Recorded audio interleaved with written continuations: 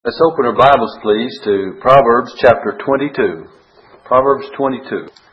I've tried to prepare 22 and 23, and we'll go as far as we can, and if we just get through with part of it, we'll leave off where we come to at the end of the time. Chapter 22 and verse 1. It says, "A good name is rather to be chosen than great riches, and loving favor rather than silver and gold." You know, this chapter has to do with building credibility. Building credibility. And first thing is personal relationships. Personal relationships and putting things with proper priorities. And first here it says a good name is rather to be chosen than great riches. What's your priority? Great riches are to live right and to do right and have a good name. Your relationship with God and with others and with the family. That would have the proper priority. With God first, with others, and then with the rest of your family. And then really your relationship with yourself as well. So a good name is rather to be chosen. Do you choose that than great riches? And loving favor. Loving favor. It says there, favor is better than, in the marginal reference.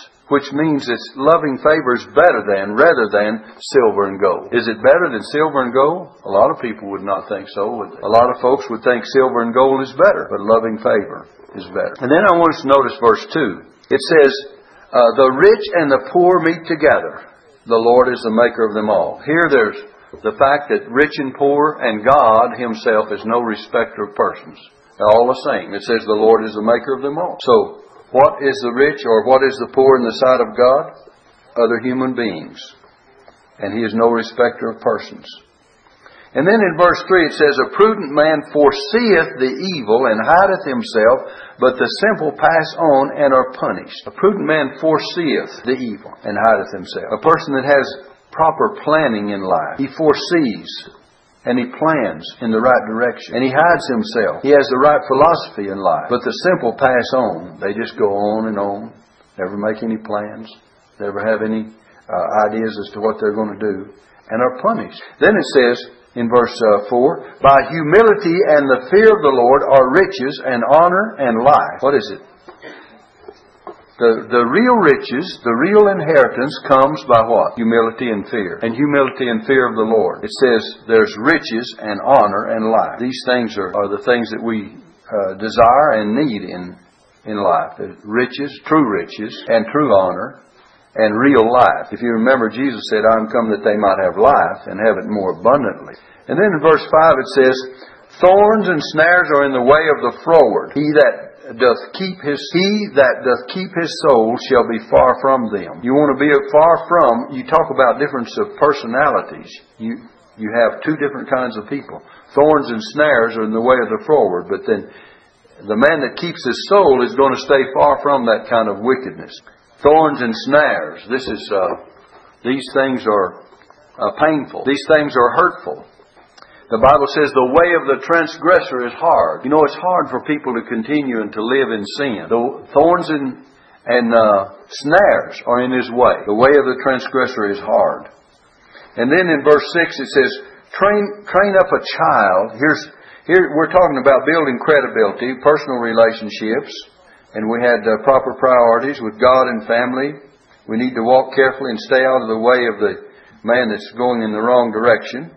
The way of the froward. We don't want to go in his way. And then it says, train up a child in the way he should go. And when he is old, he will not depart from it. Here we have parenting is delicate. It's hard to train up a child in the way that he should go. Most of us know that children are bent on doing what they want to do. But it's possible to train them up in the right way. You know, we use the word sometimes education. It means to lead out of. It doesn't mean to reveal anything especially new. To lead out of an individual what he has within him and to help him to see what he really has. And to educate is to lead out of. And as soon as possible, led to the knowledge of the Savior. Led to the knowledge of salvation. Little boys and girls. Sometimes in Christian homes we find children that are saved at the age of 3 or 4 years old. And that's not surprising because they've been taught it from infancy. Paul said concerning Timothy, and that from a child, that from infancy. The word child there means infancy. Thou hast known the Holy Scriptures, which are able to make thee wise unto salvation through faith which is in Christ Jesus. That from a babe. Sometimes we think that Children have to become to the age of 10 or 12 years old before they know anything about what's going on spiritually. That is just not true. Most Christian families, their children are saved at a very early age because they teach them the things of God. And I trust we don't push them into it too soon. That's not the right thing to do. But lead them into it. And when the Lord convicts them of their need, they'll do it on their own. And that's the way it should be done. So we're talking about training up a child in the way he should go. I have a little piece of information that I got somewhere. It's concerning J. Edgar Hoover. And he says, "Come, you children, hearken unto me, and I will teach you the fear of the Lord." This is Psalm 34:11. The late J. Edgar Hoover was once asked, "Should I make my child go to Sunday school and church?" His reply was both scriptural and practical. "Yes," said the former head of the FBI. "You certainly should," and with no further discussion about the matter. In other words, they go. "You may be startled by my answer, but what do you say to Junior when he comes to breakfast on Monday morning and announcing he isn't going to school anymore?" You know what you say, don't you?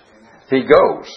"How do you answer him when he comes home covered with mud and says, 'I'm not going to take a bath'?" Junior bays, doesn't he? Why all this timidity, then, in the realm of spiritual guidance and growth? You say you're going to let him wait and decide what church he wants to go to when he's old enough. That's a bad decision. Quit your kidding. You wouldn't wait until he's grown up to choose whether he wishes to be clean or dirty, would you? Do you let him decide for himself whether to take medicine when he is sick? Do you? How shall we respond then when Junior says he doesn't want to go to Sunday school and church? That's easy. Just be consistent. Tell him, "Son, in our house we all go to Sunday school and church, and that includes you." Your firmness and example will furnish a bridge over which youthful rebellion will then travel into many rich and satisfying spiritual experiences. Every parent should determine to say with the psalmist, "Come, ye children, hearken unto me, I will teach you the fear of the Lord." Discard, he says, that strip of wet spaghetti you've been substituting for your parental backbone, and take J. Edgar Hoover's good advice. It's been stated, children brought to the house of God are seldom brought to a court of law. So bring them to the house of God. And I think it would be profitable. Train up a child in the way he should go, and when he is old, he will not depart from it. Now, you say, "Well, preacher, I've tried to train up my children right, and they've gone here and there." But listen, it says, "And when he is old, he will not depart from it." There's something about training up a child in the right way that will eventually bring them back to the place that they need to be. And God's Holy Spirit, they may go through a lot of trials, they may go through a lot of problems, but God's Holy Spirit will convict them when they're in such situation. And if they keep transgressing, the way of the transgressor is hard. If you keep on transgressing against the things of God, your pathway becomes more difficult. Look in the book of Hosea. I want you to get this. Hosea, chapter 2. And this is like the way of a backslider.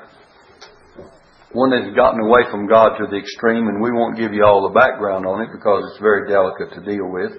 But in verse 6, it says, "Therefore," and God is speaking this concerning a backslider in general, and a sad situation in home and family relationships. He says, "Therefore, behold, I will hedge up thy way with thorns." God says, "I will hedge up your way with thorns." You know, a way can be found through the thorns, but it's very difficult, isn't it? God says you can find your way, but it's going to be difficult for you if you backslide and get away from God. You say, "Well, how do these people keep going on and on? It's difficult. And away from God and out of the house of God, they're having a difficult time." They may put on a good front before you and say everything's all well, but God's dealing with those backslidden Christians, and I'm telling you, it's a thorny pathway they're going through. It's not all well. And then it says, "And make a wall." He's going to make it a place there, a barrier that you can't, that she shall not find her paths. And then it says, "And she shall follow after her lovers, and she shall not overtake them." The things they love and pursue, they're going to be disappointed. She shall not overtake them. "And she shall seek them, and shall not find them." You see? "And then shall she say, I will go and return to my first husband, for then was it better with me than now. For she did not know that I gave her corn and wine and oil, and multiplied her silver and gold, which they prepared for Baal." In other words, here's a person that didn't realize the blessings they had when God was in fellowship with them. The picture we're getting. So when you're in fellowship with God, you sometimes think, well, the world has more to offer, but it's God that's giving you these blessings. The corn and the wine and the provisions and taking care of you. And that's exactly where a lot of people get off on the wrong way. So when he is old, he will not depart from it. Back to our thought now. So don't try to get away from God, and don't get away from God. And those that do are warned that there's a difficult way. And it says, train up a child in the way that he should go, and you parents be faithful in doing that. And when he is old, he will not depart from it. Look at verse 7, back in our Proverbs 22, verse 7. The rich ruleth over the poor, and the borrower is servant to the lender. Look at that. Now here we're talking about, instead of personal relationships, family and etc., we're talking about business relationships. We start in and get the things straight as far as business relationships are concerned. And we need to get our priorities straight in the business world as well as in the family life. And the business world, it says, the rich ruleth over the poor. Now look, and the borrower is servant to the lender. You know, I was taught something when I was a very young man. And you see it done all the time, and I give advice to you young people and you young couples. I took the advice of someone that gave me this advice, and I'll just pass it on to you for what it's worth. But I was told never to go to my boss and ask him for an advance on my wages, because he says that guy really needs, and especially if he's not a Christian man, that guy really needs his money, and so I can keep him right under my thumb. He can't do a thing. And you ask for an advance on your wages, and you're in trouble. I don't want anything that I haven't already earned from anybody. I want to already have it coming before I get it. I don't want any advances. So, and I took that advice. And sometimes I really, really, really needed it, raising up my family. And I'm talking about going through the seminary, working from 1 o'clock in the afternoon till up in the middle of the night, getting up at 5 o'clock and going to school. 3.5 years of that, winter, summer and all. And building a house for my family to live in. And already had one child when I started the school, and Darlene was born while we were going, and a lot of things. And I mean, money was hard to get, and all the tuition, all the expenses of college. But God provided a way, but I never asked for 1 cent in advance until I had earned what I had coming. And I just pass that advice if you think it's worth taking. Well, but it says, the rich ruleth over the poor, and the borrower is servant to the lender. Don't be under any man's thumb. He that soweth iniquity shall reap vanity, and the rod of his anger shall fail. In Job chapter 4, verse 8, it says this, even as I have seen, they that plow iniquity and sow wickedness reap the same. Whatsoever a man soweth, Paul says, that shall he also reap. Hosea chapter 8 and verse 7, listen at this verse. For they have sown the wind, and they shall reap the whirlwind. It hath no stalk, the bud shall yield no meal. If so be it yield, the stranger shall swallow it up. See, there's no advantage to sowing iniquity. He that soweth iniquity shall reap vanity, and the rod of his anger shall fail. Then in verse 9 it says, he that hath a bountiful eye shall be blessed, for he giveth of his bread to the poor. Hadn't you rather give what you have and share it with someone that's in need? God is going to bless that kind of a thing. 2 Corinthians chapter 9, let me read verse 7 and 8. It says this. Well, let's read verse 6, 7 and 8. But this I say, excuse me, he which soweth sparingly shall reap also sparingly, and he which soweth bountifully shall reap also bountifully. Every man according as he purposeth in his heart, so let him give, not grudgingly or of necessity, for God loveth a cheerful giver. See that? And it says, in God, what's God going to do for you?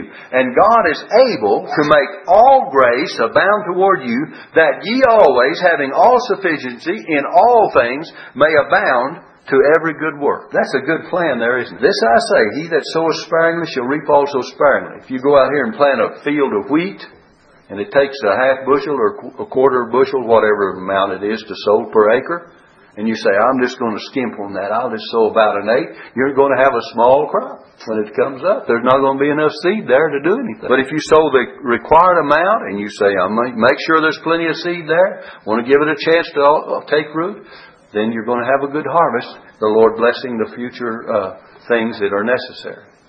But if you sow sparingly, you're going to reap sparingly. You sow bountifully, you reap bountifully.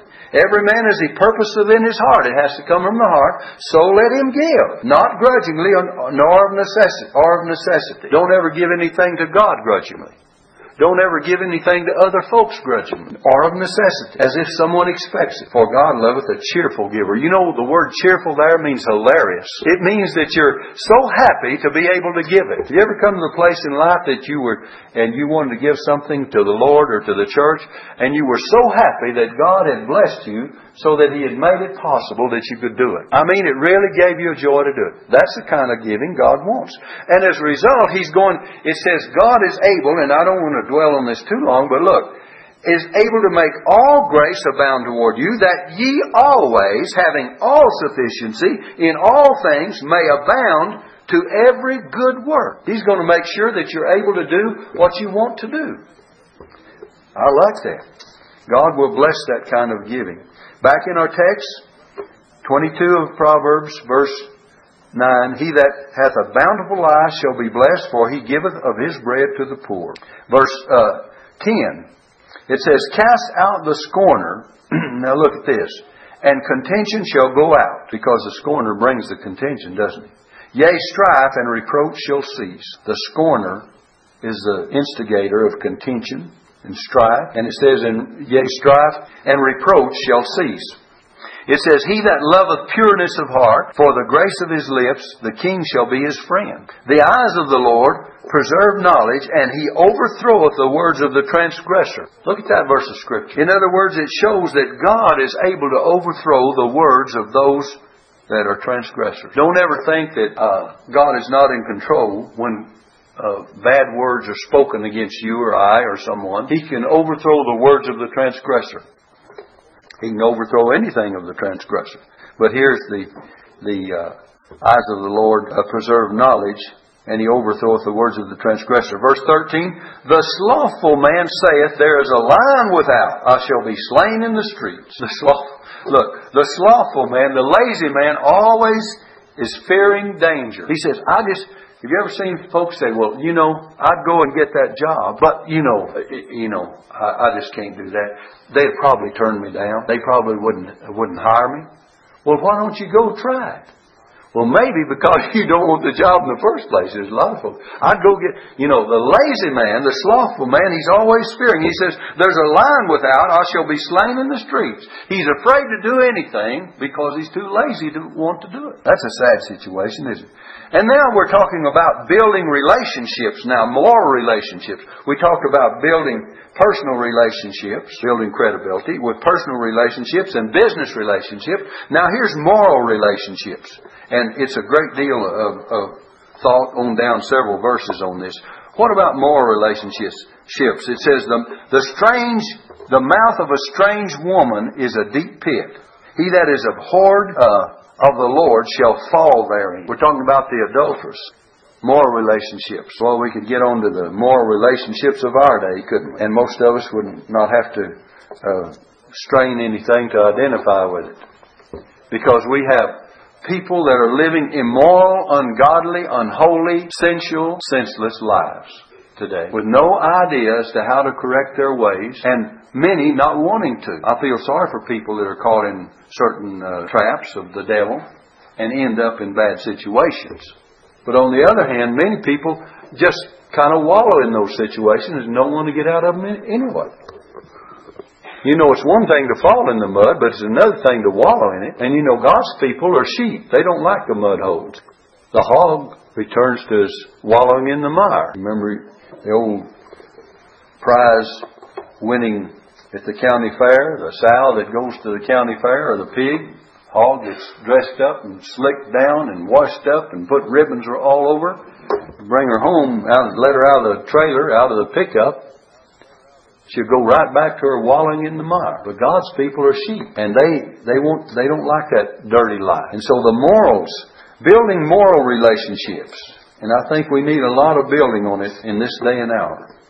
Most everything you hear on the television is of a smutty character, or ungodly character, or sensual or sexual corruption that's going on. Now then, look in verse 15. It says, foolishness is bound in the heart of a child, but the rod of correction shall drive it far from him. You know, we're told, never touch your child. Don't spank him, because you might warp his personality. I would warp something besides his personality. But children, foolishness, the word here, foolishness, means not merely inexperience, but rebellion. And when a child rebels, they need to be corrected. And nowadays we're living in a very particular situation, because when parents try to correct their children, and I don't mean beat anyone, I don't mean to abuse any child, and God doesn't mean for you to abuse a child. God's Word doesn't teach that you should abuse anyone, child or grown up or anyone. All kinds of abuse are wrong in the sight of God. Husband and wife abuse in the family. But correction, God has chosen as a way to lead us in the right way. And nowadays, when a parent tries to correct a child, and I realize some of them do not do it in the way that they're controlled by the Holy Spirit of God and by the Word of God. But on the other hand, they're in danger of the law enforcement coming in and say, well, you smacked that child. Well, there's a place to whip a child. Apply that board of education to the seat of knowledge, and they'll learn a little bit. And so now it says in verse 16, he that oppresseth the poor to increase his riches, and he that giveth to the rich shall surely come to want. Here's ill-gotten gain. Oppressing the poor to get riches.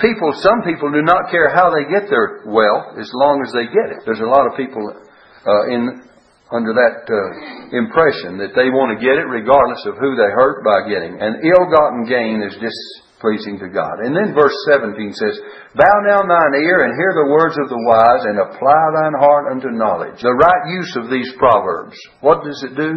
First, bow down thine ear. In other words, humble yourself in your hearing. Being willing to hear. And when you hear, what? Hear the words of the wise. Recognize if they're words of wisdom, and then apply thine heart. There has to be an application of these words. Thine heart unto knowledge. A lot of people come and they hear. A lot of people know it's the Word of God.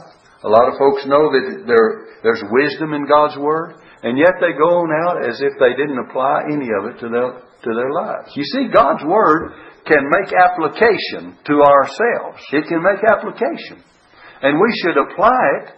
And applying it, we put it into practice. And if we fail to apply it, it's just like hearing it and knowing. You know, James says that a man that looks into the perfect law of liberty and goes straightway, he's like a man that beholds his natural face in the glass. You go look into the mirror, and God's Word is pictured as a mirror, the mirror of God's Word that reveals what's wrong with us. And it says he beholdeth himself, and straightway he goes and forgets what manner of man he was. If I go and look in the mirror and I've got smut on the side of my face and I need a shave and my hair is not combed and etc., I think, well, I've got to give a little attention to what's going on here and start doing something about it. But a man that looks into God's Word and sees all these things that need to be attended to and applied to his life, and he just says, well, I'll just forget it. And you go on and live disregarding the Word of God, disregarding the thing that you know is right to do, well, then you're not applying it. Bow down thine ear and hear the words of the wise, and apply thine heart unto my knowledge.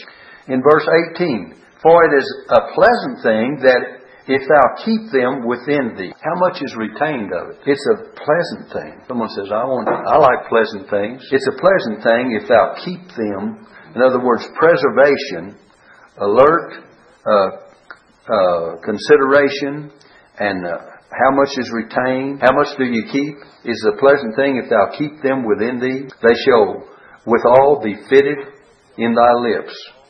In other words, you can keep it, and then you'll be able to pass it on and communicate it as well. They shall be withal be fitted in thy lips. In verse 19, and we'll try to hurry and get the rest of this chapter at least. Verse 19 says, that thy trust may be in the Lord. A deeper trust.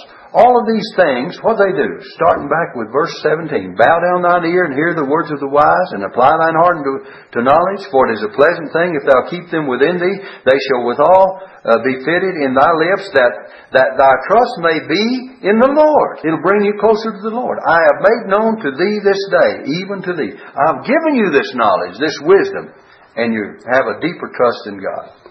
In verse 20, Have not I written to thee excellent things in counsels and knowledge? Has not God given us things to guide our decisions that we make, counsels and knowledge? We have the knowledge of God's Word. He gives us guidance or counsel. You know, the best counselor you can seek out is the Word of God and the Holy Spirit of God and the teaching of God's Word. That's the best counselor you can find. But you know, a lot of times we go to ones that may tell us what's wrong with us. They try to start telling us wrong, and usually Mama's at fault or Daddy, you know. They blame it on Mama if there's no one else to look to. Well, Mother probably did the best she could to raise us. And, you know, parents are only as old as parents as children are as children. So you're both learning together. You see, when you're doing a parenting job, you have a little baby there and you're trying to raise it up. That baby's three or 4 months old, and then it gets to be 3 or 4 years old or 5, whatever. You're only as old as a parent. You've only had as much experience as that 4 or 5 years has provided, and that child's only been there for that 4 or 5 years. So you're both equal as far as your relationship is concerned. So parents have to learn how to be parents as they go along. So don't blame it all on the parents. They try to do the best they can. The trouble is, nowadays we have so many that are not even emotionally or physically prepared to be parents. These young ones, too young, way too young, and with no consideration of the needs and the consequences of their actions. You take a young teenager that brings a baby home, and they're 14, 15 years old, and they have no husband, and they're going to school. What are they going to do? They can't finish their education. They've got a child to take care of. If they let someone take care of the child, then they miss out on the important things. It's a no-win situation, isn't it? Because they need the education. The child needs to be brought up. In the first place, it was not morally correct for them to have that child out of wedlock. And, of course, nowadays, that's, you're straight and old-fashioned and narrow-minded if you mention things like I'm talking about. But it's a fact that God expects a husband and a wife to raise a child. God's Word teaches that a man and his wife, they have children and they raise that child up in the right way.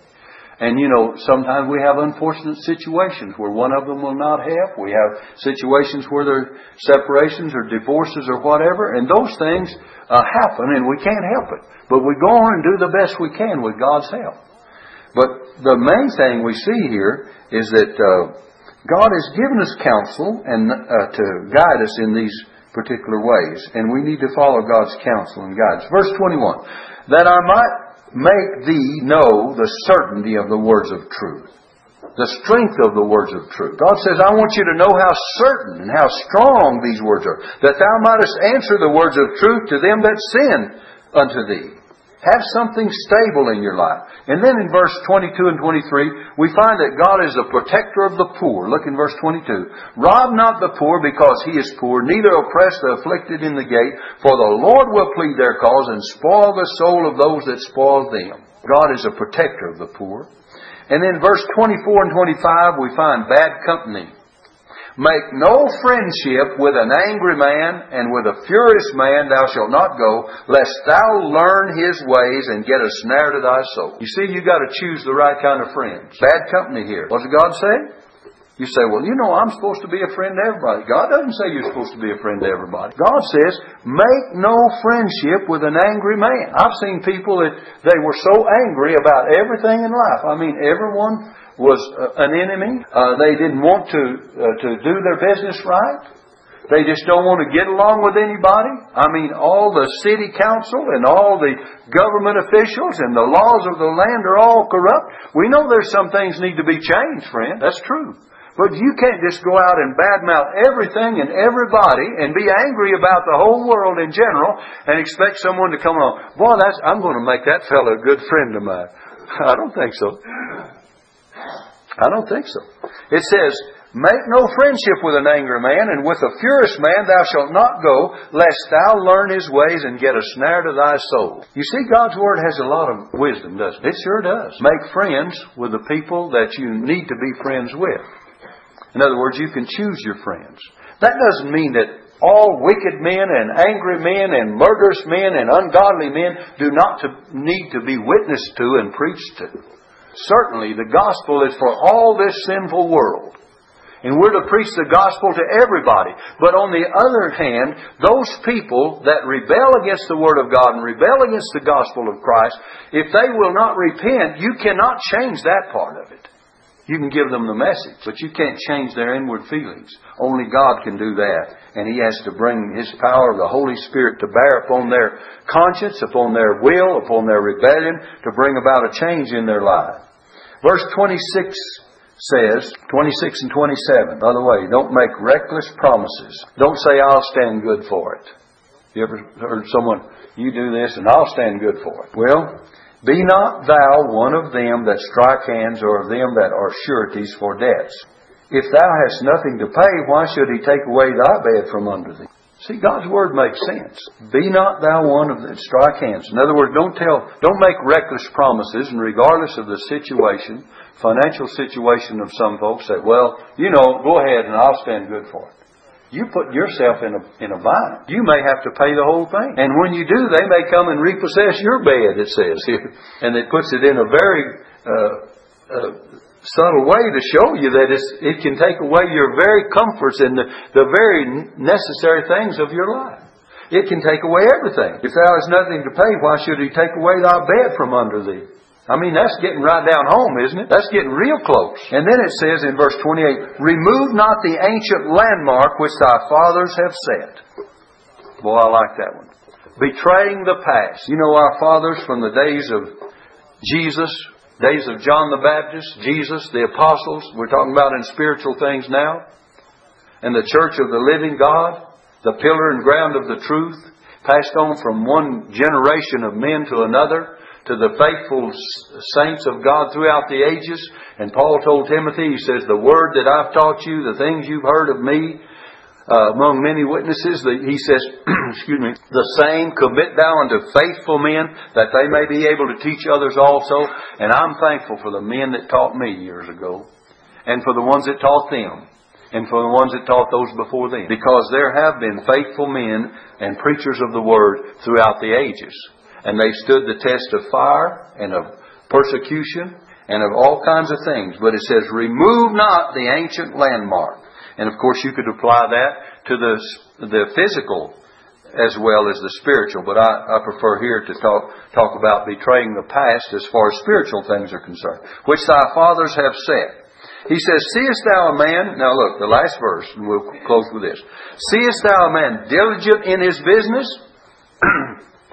He shall stand before kings. He shall not stand before mean men or obscure men. He shall stand before kings. What? Diligent in his business. What is our business? You remember what Jesus said at the age of 12 when they found Him in the temple? He said, wist ye not that I must be about my Father's business? You and I ought to be about our Father's business too, in spiritual things. There's no greater work than the work of the Lord and the calling and the gifts that God has given you to use in the things of God. And whatever it is, you discover what you're best at and what God wants you to do, and pray about it, and use the gift. Use the thing that God has given you to serve the Lord, and you'll be blessed. Let's stand and be dismissed.